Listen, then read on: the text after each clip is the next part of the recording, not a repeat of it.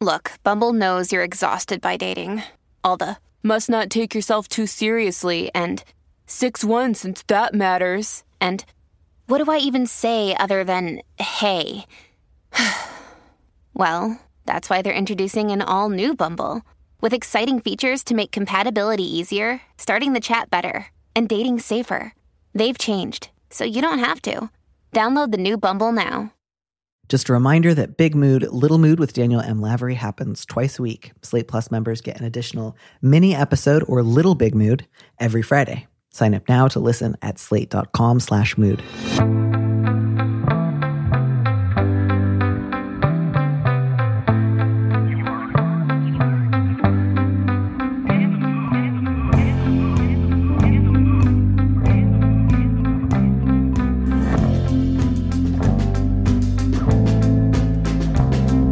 Hello and welcome back to Big Mood, Little Mood. I am your host, Danny Lavery, and if I sound a little different this week, it's because I'm wearing glasses. With me in the studio is Rakesh Satyal, the author of the novels Blue Boy and No One Can Pronounce My Name. He is currently an executive editor at the Harper One Group /HarperCollins. Rakesh, welcome to the show. Thank you so much for having me. I'm so excited to be here.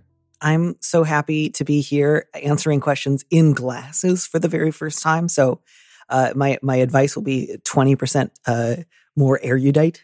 I mean, welcome to the club. I've worn them since I was 9 years old, and I'm still waiting to get smarter, but maybe we'll arrive there at the same time. So I almost took a gamble and tried to say eruditer. And then as I was formulating that idea in my head, I was like, I don't care if it's a real word or not. I'm just not sure that I would have been able to pull off like the third syllable. So I'm glad I did what I did. It's perfectly fine by me. I will take eruditer and run with it. Do you remember how you realized? I mean, I guess when you're young, they give you eye exams sometimes at school, but like, do you remember realizing at some point, I think I need glasses? Because that feels like a challenging level of both self-awareness and an awareness of norms and standards for a 9-year-old to have. Well, I will tell you, it's a very specific memory because oddly enough, I was in Australia at the time. I was visiting my uncle, my dad's brother lives in Australia, and we were visiting there for a summer. And I complained to my mother that I was having blurry vision. Now, in retrospect, I understand that this was a very opportune time emotionally to be having these feelings because it was also the very week that I bought my very first cassette tape, and it was Kylie Minogue's debut album. No. And the double crime was not only not being able to see well, but not being able to see that fabulous album cover well, where she's wearing this very strange, I don't know what kind of hat it would be, but it's a kind of a fascinator meets beret look where her very frizzy hair is coming up over the top of this thing and then falling over the brim of it. Wow. And I think, I was having more than one awakening. So I think my visual awakening mimicked that of my artistic diva inclination awakening at the same time. I'm going to be a short-sighted homosexual and I hope the world is ready. Correct. That's right.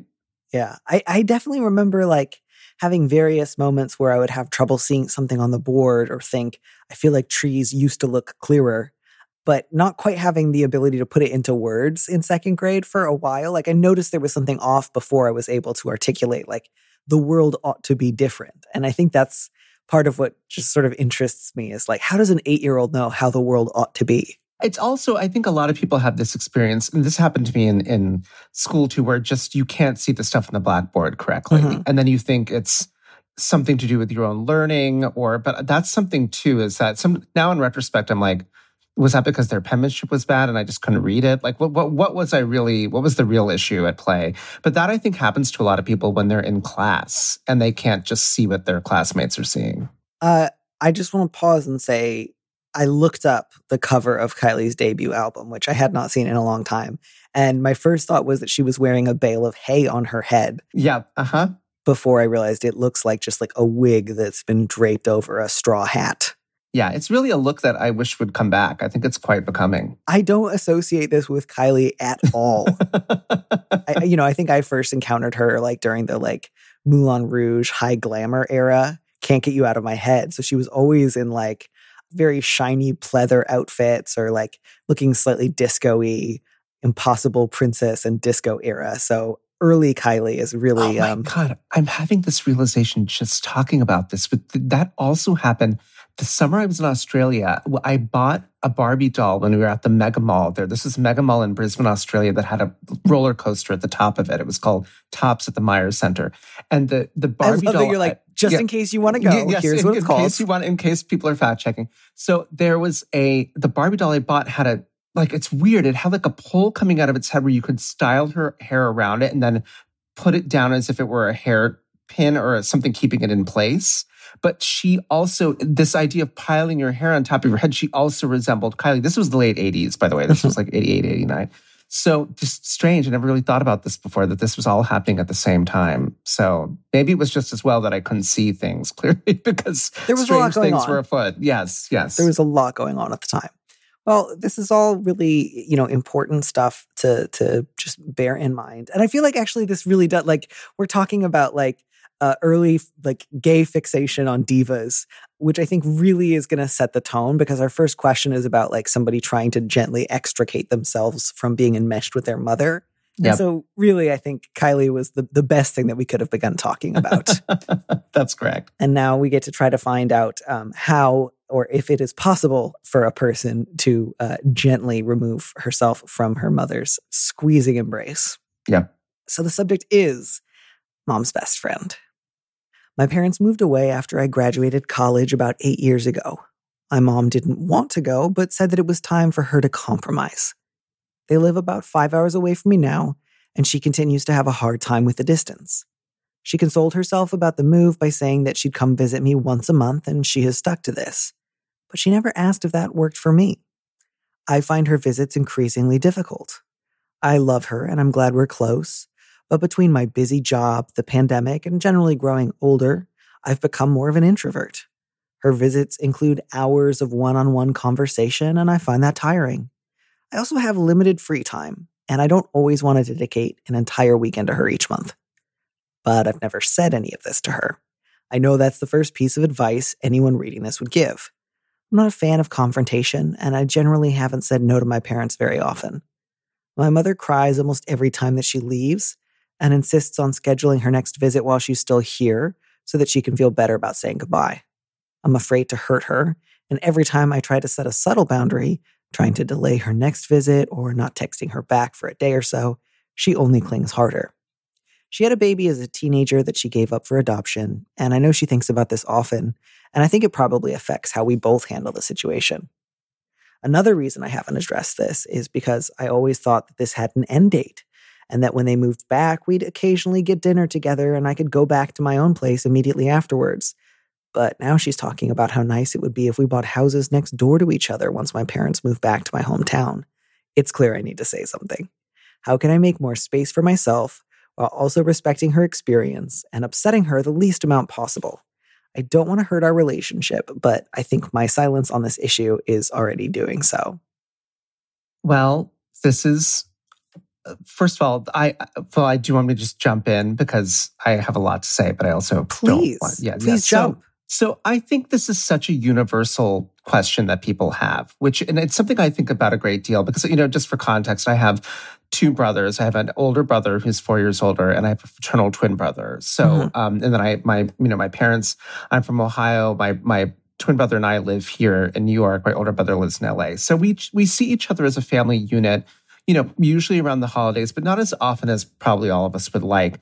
And a truism of the nature of our relationship over the years has been that the way I normally view family relationships is that there's an evolution implicit in that relationship. So the idea that people will change over time, and we have the kind of foundation of having grown up as a family together, and that's a reference point, but we all become adults and we all shift and change. And I think in the case, for example, of my older brother, I think oftentimes that this is an elder sibling inclination too, I think, to preserve the family unit as it was and to see everything from that vantage point in the sense that we all return home. And in returning home, we almost return to the selves we were at that point in time. Mm-hmm. I think both of those are incredibly valid ways of seeing family. But from my personal experience, the reason why I think I favor the first is because building evolution into the way that you think about your family and being communicative about that, I think is a very healthy approach not just the way we think about family, but we think about any interpersonal relationships that we have. Mm-hmm. So in this case, for example, I appreciate that the writer mentions that they haven't yet mentioned this to their mother. And I think that is kind of admission number one, that I think it's a good thing to admit. It's great that the writer is thinking about these questions, and it's worth acknowledging that even thinking about them in the first place shows the level of care that's being given to this topic. But I do think being able to begin there and convey to their mother that there is this change happening in being away at school. This is a time of great change. And in fact, they're both going to go through it, and beginning the conversation there, with it being the nature of how relationships change versus just this one relationship, could be very effective, is to think about it in that, to couch it in that larger question that we all go through of just like being through a constant period of evolution. Does that make sense? Absolutely. Absolutely. No, and I really appreciated this letter because often I think I get letters where I feel like there needs to be a very big separation between the letter writer and their mother that's long overdue and probably will need to require a fair amount of conflict. But this one feels a little bit more like, yes, certainly I understand why the letter writer needs some distance here. You know, it's not like their mother has been going out of her way to like make things difficult on purpose, or like knows what the letter writer wants and like consciously like runs roughshod over that. So I feel like there's a lot of good here. And, you know, which is not to say that having these conversations will be easy, or that, you know, letter writer, your mother is going to hear you say this and say, wow, thank you so much. Now that you've invited me to take a little distance from our relationship, I look forward to you flourishing more. I know she'll take it a little hard at first, but I do think there's real potential here for you to develop a new kind of relationship with your mother that I think you sort of hoped time or distance would do inevitably on your behalf. And now you're just finding, oh, no, we're going to have to do this kind of on purpose with each other, and we're going to have to talk about things. But I think there's a good chance that this will go okay. Again, not like amazing right away, but that you can say these things to her and it's not going to be, Mom, I never want to talk to you. I can't stand being around you. You and I have just such wildly incompatible ideas for a relationship that I'd rather we just tried to like have it out in a knife fight. I think also the idea of just being able to say these things out, right? I think sometimes in considering them personally, you ask the very questions that actually should be just made explicit in the conversation, which is that this period of change and this idea of the adoption, you know, that's a really major life event. And I think being able to say that maybe outright, to say, you know, I know this is an experience that you've had, and with completely understandably that might condition the way that you view our relationship and the way that we were with each other. First of all, I'm not going anywhere in the sense of whether or not I'm present in this relationship, but there are certain challenges that are coming just from life events that are happening. So beginning there and sort of acknowledging that that's the context, and then allowing space to say that doesn't mean that I want to compromise our closeness in terms of how we are emotionally, but just beginning there and saying that outright, I think allows a certain space of comfort and understanding to begin with that then makes the entire conversation probably easier and frankly just better for both involved because there's an honesty there from the beginning. Yeah, I was also curious, I don't want to get too far afield, but I was wondering where the letter writer's father shows up in this, because their parents are still married. Mm-hmm. And so I was just wondering, like, your mom comes out to visit once a month. Does your dad ever come with her? Does he notice any, like, is he kind of an avoidant guy? Do you have really different relationships with both of them? I don't know if he would potentially be like a useful backup or ally if you like first have the conversation with her and then also kind of let him know that you've had it and see if there's kind of anything he can do to sort of smooth things along. I really don't know. There's no information here. So I was only guessing, but it definitely, you know, you say letter writer, I know I have to talk to her. And so the question really is just like, how do I start? I think start with the thing that she's been saying lately about buying houses together. That feels like maybe the most important thing to really start with, because that is a pretty significant change. And I think I go back and forth between, would it be better to have this conversation during a visit so that you two can like hash it out in person and kind of like read one another's body language and you know, provide her with like some comfort and attention before and after? Or given that part of what you need is an increased distance, would it be better to have it over the phone where you don't necessarily have to see her, like if she gets really upset or agitated right away? I think there's arguments to be made for both. I think I agree with you. I think it's maybe better I think it's better to have a phone conversation just to set expectations, so to speak. And then also, if seeing each other in person is such a meaningful experience for her, and it's both of them are sort of situated within that, both visually and just emotionally, it's best to have a bit of distance, I think, from that so that it doesn't condition what that relationship will be. Because to be clear, it seems for all purposes that those visits will still continue. And then they should, in some capacity they should, whether it's in a lesser extent maybe or with less frequency. I think that relationship is still protected somewhat. So I agree with you that maybe it's worth having it separately. And again, making the implicit explicit of saying, it's not because I didn't want to have this in person, it's because I wanted to have a conversation before we continue this next stage of it. It's not to be evasive or to, kind of dodge any specific question. But I think that kind of honesty will be very helpful. And I agree with you that the point about the houses is probably something that is worth calling out specifically because it's such a concrete manifestation of this larger issue that seems to be percolating. Right. And, letter writer, I think it's a good idea to say this like lovingly and respectfully, but also really without apology. This is just not something that you need to feel guilty about. I don't want you to kind of encourage her to think of this as something you ought to feel guilty about. I'm a little worried she might push on it. So I really want you to frame this one pretty clearly as, I really, really love you. I don't want to live next door at all. And so I just need to let you know that is not something that we're going to do. I don't want to even kind of joke about it. I really love seeing you and Dad. And it's also really important to me that we're not neighbors. So I need to say that. I realize that might not be what you were hoping for, but this kind of like joke or frequent subject of conversation just felt like we're on different enough pages that I needed to tell you. And again, if she's sad, let her be sad. It can be hard to see your mom get upset and not want to go to comforting her immediately, but this is a very reasonable and appropriate thing to say. And I don't want you to rush to comfort her on that front. And if she wants to make a really big deal out of it, I would encourage kind of an attitude of slightly warm neutrality, of just like, I can see this is really hard for you. I'm sorry about that. And then like, enjoy the silence rather than, oh my gosh, Mom, I feel terrible. I should want to live next door to you. That's a, reasonable thing to expect from me. Yeah, I agree. And then, I would also say, letter writer, ask yourself these questions like, is it more important to you right now to say you want to have fewer visits?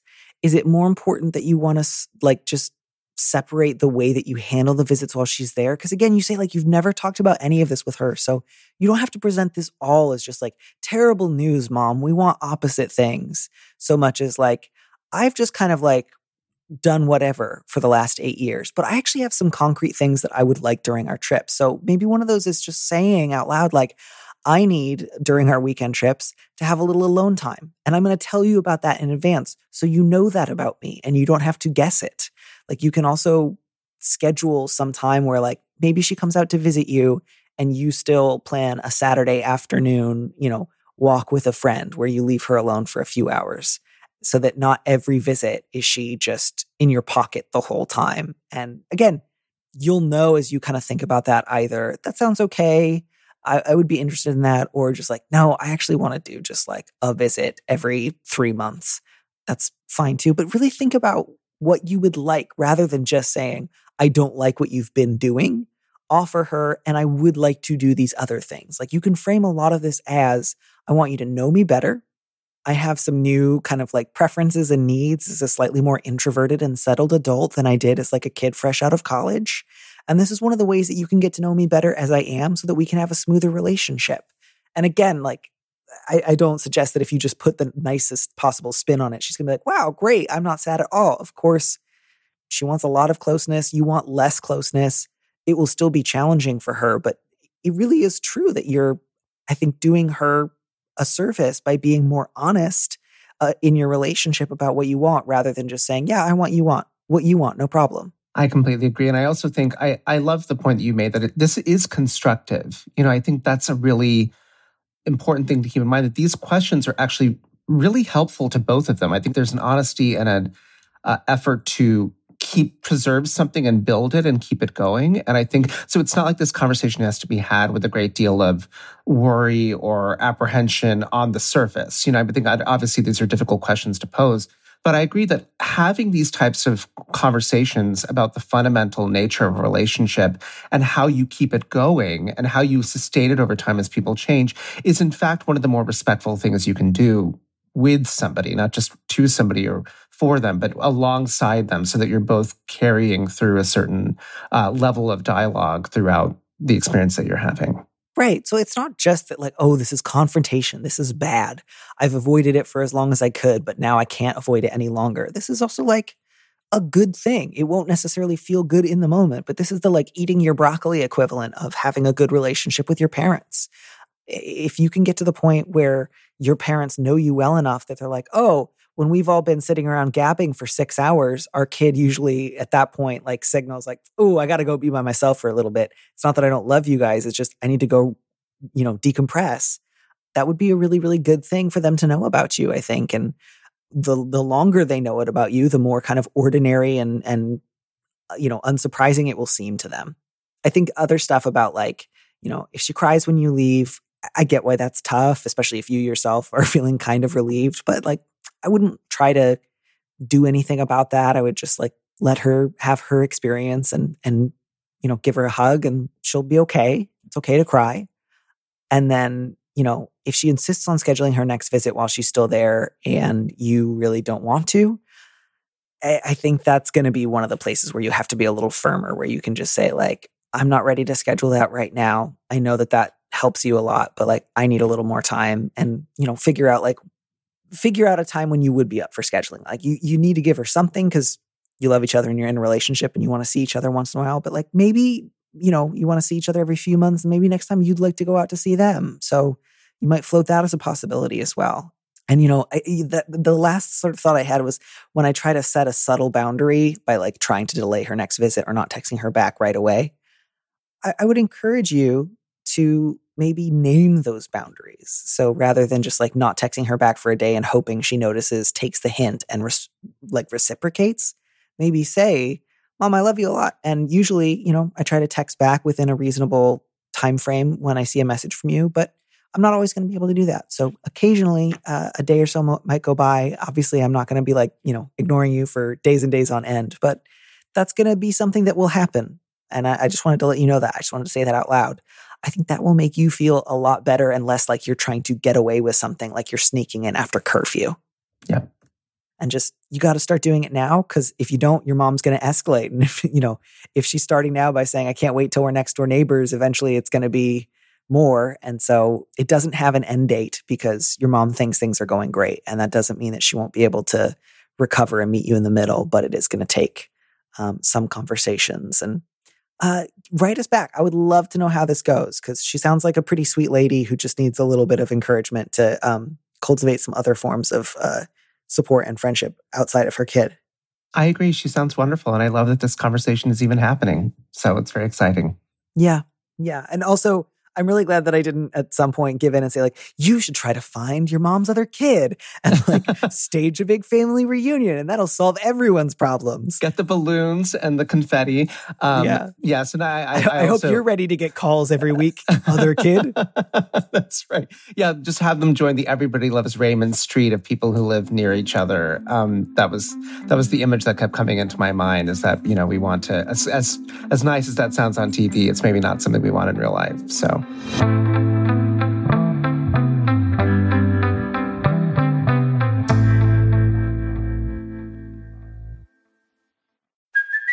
Hey, it's Kaylee Cuoco for Priceline. Ready to go to your happy place for a happy price? Well, why didn't you say so? Just download the Priceline app right now and save up to 60% on hotels. So whether it's Cousin Kevin's Kazoo Concert in Kansas City, go Kevin, or Becky's Bachelorette Bash in Bermuda, you never have to miss a trip ever again. So download the Priceline app today. Your savings are waiting. Go to your happy place for a happy price.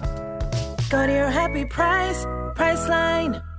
With the Lucky Land Slots, you can get lucky just about anywhere. This is your captain speaking. We've got clear runway and the weather's fine, but we're just going to circle up here a while and get lucky. No, nothing like that. It's just these cash prizes add up quick. So I suggest you sit back, keep your tray table upright, and start getting lucky. Play for free at LuckyLandSlots.com. Are you feeling lucky? No purchase necessary. Void where prohibited by law. 18 plus terms and conditions apply. See website for details. I'm very excited for our second letter because there's just so much there. And so whenever you feel up for it, will you read it? Of course. So, searching for found family. I'm in my mid-30s, married, and estranged from my family. I realized during the pandemic that all of my friendships were also abusive and toxic and ended them all. My spouse's family is also toxic, and he barely speaks to them. Although we have each other, I am longing for the chosen family that the LGBT community talks about. I happen to be bisexual, but not super out, since I'm married to a man and feel like no one takes it seriously anyway. I have some shame around it, but I don't know if it's worth dealing with since I have so many other things to work on. I have a great life, hobbies, a beautiful home, and 2 dogs, but I want a family in all caps.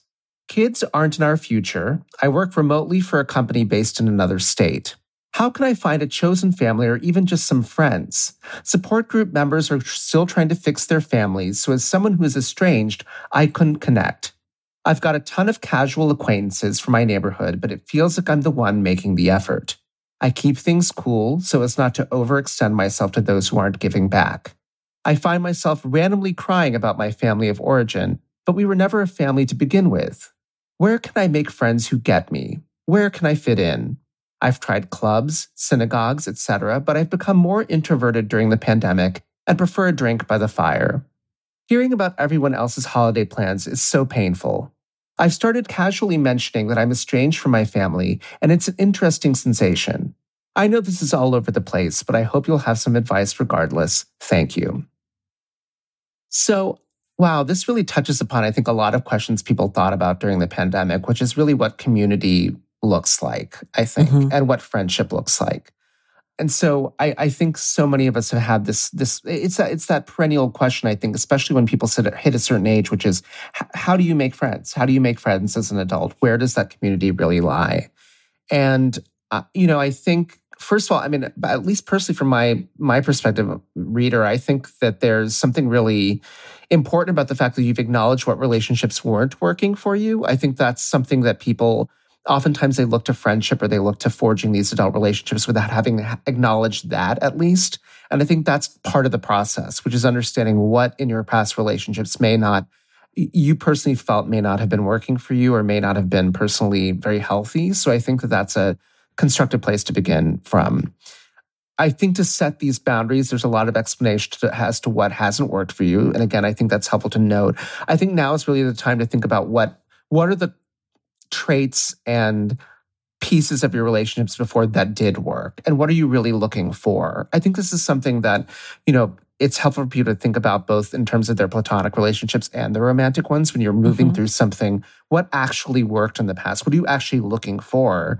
And if you're actively searching for it and knowing what you're searching for, that will be all the more helpful. Yeah, I mean, I think all of that's really useful. I didn't necessarily get quite a vibe from this letter of like, if you're the common denominator of all this toxicity, you might need to do a little introspection. But I do just want to stress, I know I've said this before, and I think I want to make it a policy that from now on, letter writers, if you use the word toxic in a letter, just replace it with another synonym. Give me another word. I think at this point, the word toxic now feels vague and open-ended enough that it no longer, unless you were specifically talking about like lead toxicity, pick a different word. So I just, I can totally understand, 2 people who get married who come from like really like difficult, dysfunctional, abusive families. But just that line about like, I realized all my friendships were also abusive and toxic and ended them all. And I'm really curious, like you had only abusive friendships. That's pretty significant. And I'm wondering, like what helped you realize that? At this point, do you have any relationships with anyone aside from your partner that have lasted longer than a few years? Are you doing anything to kind of help you investigate how that might have happened and what you might want to do differently in the future? Like, this feels like that's pretty significant when you've had this many estrangements coming that closely together on one another's heels. I would really encourage you, letter to writer, to like do a little introspection. Obviously, therapy can be helpful on that front. I'm not saying you have to go to therapy before you're allowed to find new friends, but just in terms of like, what do you think might have been going on? What do you think maybe you would like to do differently in the future? How would you like to both like pursue different types of friendships? And also maybe are there other things that you would want to speak up about sooner in a relationship if you notice them in future, rather than just like, I got to go down to the friend store and pick up 8 new people? Because I don't know, I'm a little worried that this letter writer thinks of like, there's all these bad people on this one side and I need to go find good people. And again, obviously, if you've encountered a lot of like abusive and hurtful relationships, that can be real, but it's also true that sometimes that doesn't give you all the tools you need to navigate like garden variety conflict with regular people who might have some faults and some positive attributes and aren't like out to get you, but maybe sometimes you need to have conflict with in order to stay friends. Does that sound reasonable? I don't want to be too hard on this letter writer either. No, I understand. I also think a worthwhile discussion too would be understanding how their partner, the letter writer, how your partner defines this, for lack of a better word, toxicity as well. What is that experience? Because if you're both coming to the realization that these relationships have not worked for you, where's the commonality there? And if there isn't a commonality, if in fact you define those in different ways, that could be very productive to talk through as well. Because maybe there are experiences that your partner's had that you either haven't considered or that are different from yours, and then help highlight what maybe wasn't, was working or wasn't working, and then apply that to future relationships. I think, again, because you have a kind of parallel experience, it seems that you're going through, it might be helpful to look there and see what lessons either of you has learned that might help the other. Because I think that there is something that is I think that's a relatively different situation to be in, where you both feel that that's happening concurrently. And again, that might just be because the pandemic made us all go through this period of introspection, but I think there might be some productive discussions to happen there too. Yeah. And so that aside, the kind of question still remains, how do I make new friends? And especially wanting not just to have like a new coffee buddy, but like I want chosen family. I want like a sitcom Friendsgiving. I want the kind of people who like are always like hanging out on my porch or like letting themselves in the back door and like they brought me coffee and we have this kind of like whimsical but deeply rooted relationship where we know each other like kin. And I think that's totally understandable. I relate to that. And those kind of relationships also often take time to build. So I think one of the things that you need to remind yourself of is to get to those like found family friendships. You need to spend some time in the getting to know you over coffee stage. And that one can feel a little bit more artificial, a little more challenging. You're going to, try to get to know some people better and maybe find like, oh, you seem fine, but like I wouldn't live or die for you. And so you're maybe not going to become my new like found cousin or found mom or what have you. So start small and don't necessarily expect to meet like a bosom buddy around every corner, but like work steadily and slowly on a lot of different fronts. And hopefully you will find those people with time and with increased intimacy and with shared trust. It's going to take a while. It unfortunately does take some time, and there's no substitute for that time. I am curious about this like claim that like support group members are still trying to fix their families.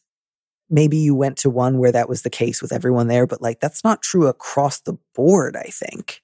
I agree on that point. And also I would note too, I noticed the language around having tried clubs and synagogues. And I think one thing that might be helpful there, obviously I don't know your experience, letter writer, but I do think sometimes looking at what those clubs or those focal points were, I think it's important for those to be things that you're really passionate about. I think when people join a club or are in a social situation, that they join it with the idea that it's just almost where a critical mass of people are. Mm-hmm. And so that's why they're putting themselves. But I think it should probably be inherently something about which you're really passionate. So if it's a sport that you really love, or it's an artistic discipline that you really love, or it's a foreign language group or something where it's something that you are really invested in personally, because then you're starting with a place where you feel a particular passion. And then when people share that's often a common ground that you can really build something from, as opposed to, again, being in a social space where there's simply people there who are gathering because it's a gathering place. So I think pairing those two things together of that enthusiasm and then being around people can always lead to something particularly effective. Yeah. Yeah. And I think, again, I don't want to read too much into these handful of paragraphs and make a lot of assumptions about the letter writer, but I would really encourage you, letter writer, not to think of this as like a consumer process, like where you just need to go look for people who are going to be just like you and want the things you want, and then you take them off the shelf. A lot of the kind of work of building deep friendships has to do with getting to know someone else on their terms, making overtures to them, doing things that they find meaningful and memorable, in addition to also obviously wanting reciprocation. But, I just worry that if you feel like, all right, I got rid of all these people, I need new people to fill their shoes. I tried a support group, but the people there were doing different stuff than what I was doing, so I wrote that one off, that you're going to experience a lot of frustration if you're just looking for ready-made besties.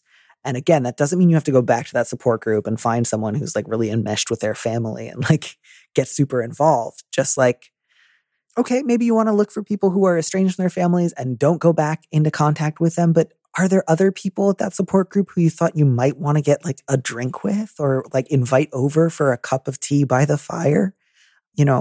Making an overture and trying to meet somebody halfway and, not to get all like the Francis of Assisi prayer, but like thinking of friendship as like want to understand at least as much as, if not more than, you want to be understood, and want to, reach out to people as much as you hope they reach out to you. Because if you just kind of wait for somebody who feels like a soulmate and then just like invites you over and instantly wants to do all the stuff you want to do, I think you will be disappointed often.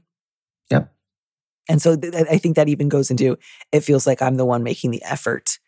Again, obviously look for people who do reciprocate your interest and your time, but you are the person who is looking for a found family right now. So you probably will always be the one who is making the effort because you want something and you're pursuing it. So don't think of it as like something's wrong. These people must not really like me if they're not making an effort.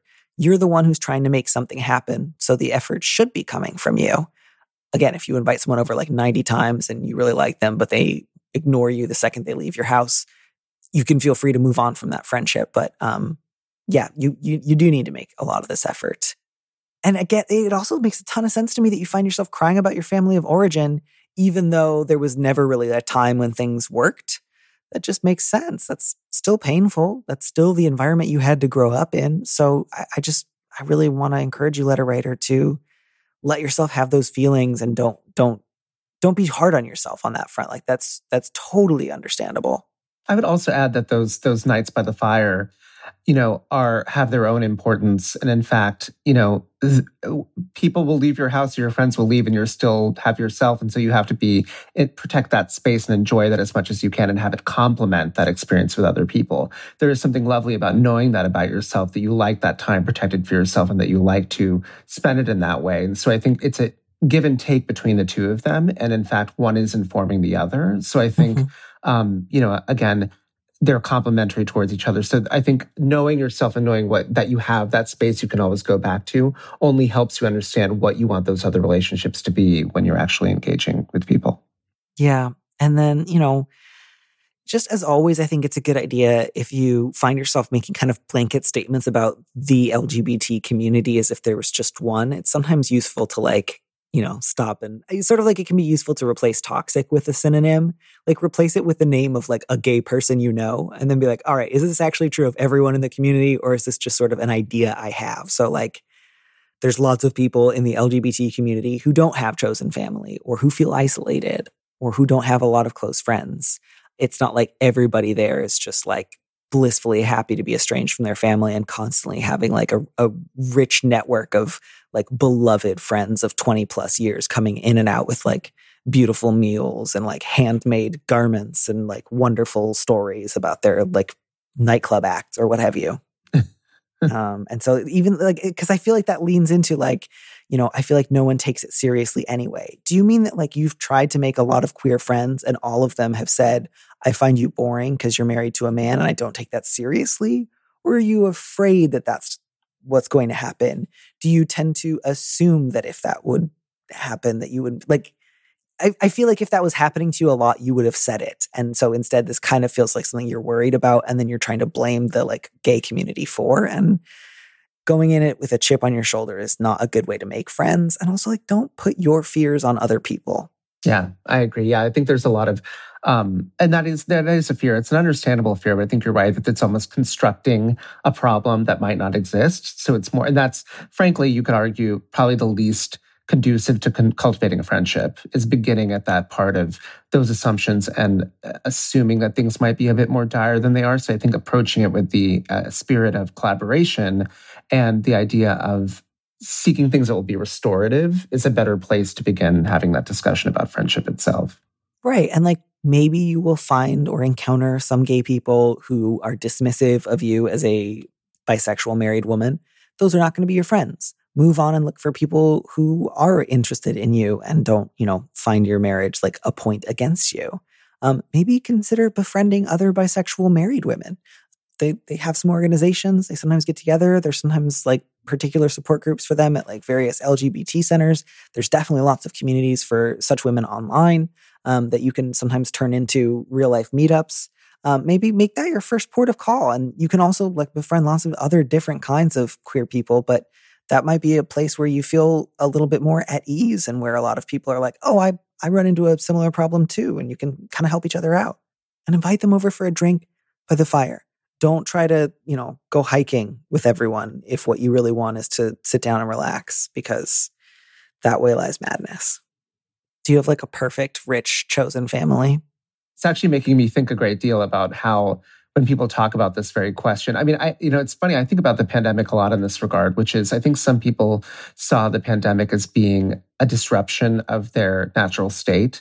And some people saw it as a time of a kind of schism that was going to make them reevaluate what they prioritize. And for me, personally, I've always seen the latter category as being the more productive, frankly, because it's like acknowledging that this was a period of great tumult and that it helps you redefine which relationships really seem to be healthy and allowing you the space you need to be yourself. So I think that thankfully I have that in a lot of respects too, but it's also, I think for many of us, just cut out some of the BS where it's sort of like who does or does not actually have that larger kind of sense of community in mind. So I don't know, it's difficult. I think it's worth acknowledging in this context too, that this is by no means a single experience. I think a lot of people, most adults have this experience of feeling like they haven't connected with people past a certain age, of their lives. So many of them think, okay, maybe it was when I was in college or then when I was in my first job and we had a sense of camaraderie of being in the trenches and then things kind of ebbed from that point on,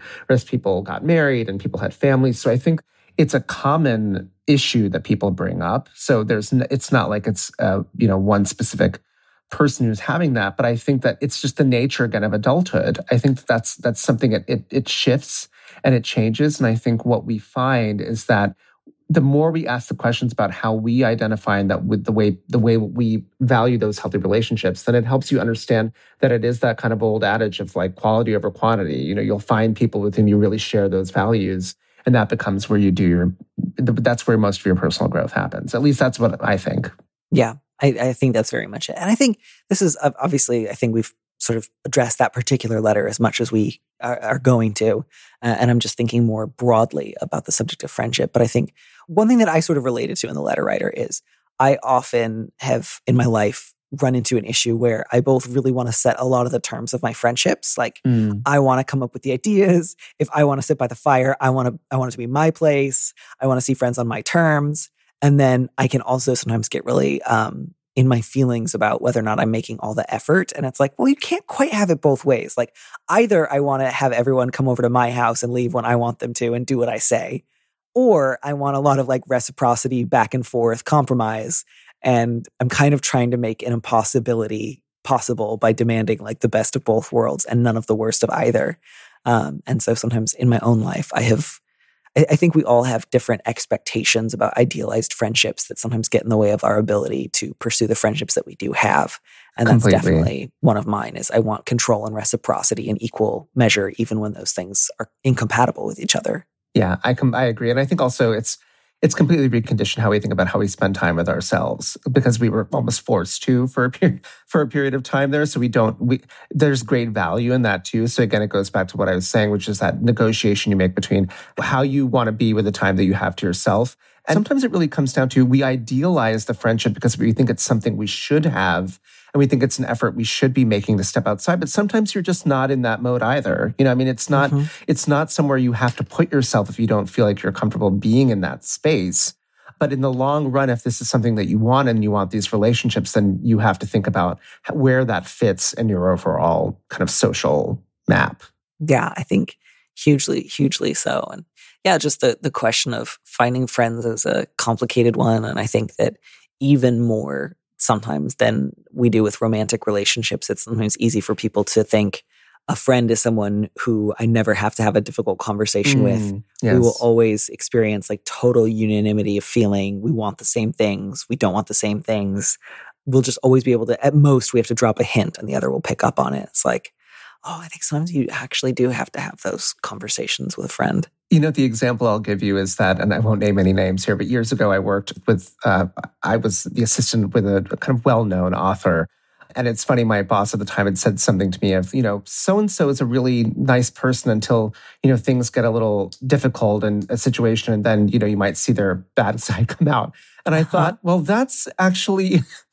That's the definition of somebody who's kind of a jerk. Like when things are great and perfect, you know, you'll see probably the best of most people. But when things get a little iffy, that's when it becomes a kind of discussion of how you handle that level of stress or anxiety or relationships with other people. So I completely agree with you that with the nature of friendship, it should be by no means somebody with whom you never have conflict. In fact, probably some of the best friendships you'll have are with people where you may have some of that friction, but the way that you process it and discuss it and figure out where you stand and either come to a place of understanding or resolve the conflict because you understand there's an understanding you can both live with and that it just makes you grow closer. That's really where some of the most productive discussions around any relationship happens, but almost to a greater extent friendship, because there's a vulnerability you have to accept there. And it goes back to that old kind of thought that your friends take you sort of warts and all. And so part of that is being able to have these difficult discussions and to persist through these initial roadblocks that you think are kind of insurmountable, but in fact will probably get you somewhere a lot farther in the long run. That's so, I think that's really useful. Rakesh, thank you so much for giving wonderful advice and reminding me of Kylie Minogue's weird hat in the 80s. Anytime I can. But thank you so much for having me, Danny. You're just a gem, and I learn so much from you every time I listen to this show. So it's a thrill to be here. Right back at you. Have a fabulous rest of your day. You too.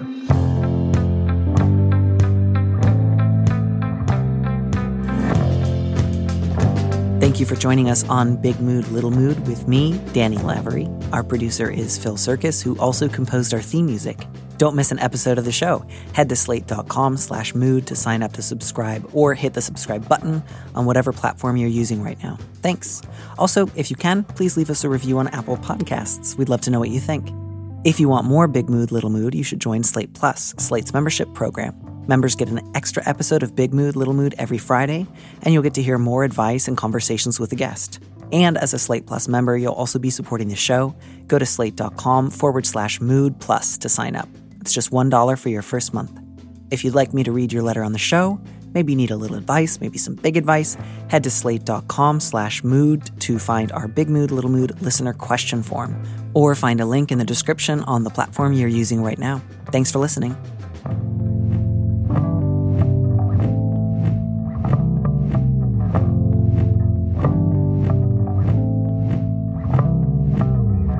And here's a preview of our Slate Plus episode coming this Friday. Sure, maybe some of this is like mental health related. Maybe some of this is like drug abuse. But a lot of this just sounds like he's a fucking asshole. And I think, if anything, trying to like wrap this all up as like a quote unquote mental health challenge really glosses over some pretty important distinctions. And that's not to say that there aren't mental health issues you can have that can contribute to behaving like an asshole. There absolutely are. But I think that, if anything, it's like, it's a little too easy on him to say like, oh, this is just a mental health challenge. If he could only get treatment, he would suddenly be like a really good boss. To listen to the rest of that conversation, join Slate Plus now at slate.com/mood. Lucky Land Casino, asking people, what's the weirdest place you've gotten lucky? Lucky? In line at the deli, I guess? Aha, in my dentist's office. More than once, actually. Do I have to say? Yes, you do. In the car before my kids' PTA meeting. Really? Yes. Excuse me, what's the weirdest place you've gotten lucky? I never win and tell. Well, there you have it. You can get lucky anywhere, playing at LuckyLandSlots.com. Play for free right now. Are you feeling lucky? No purchase necessary. Void where prohibited by law. 18+. Terms and conditions apply. See website for details.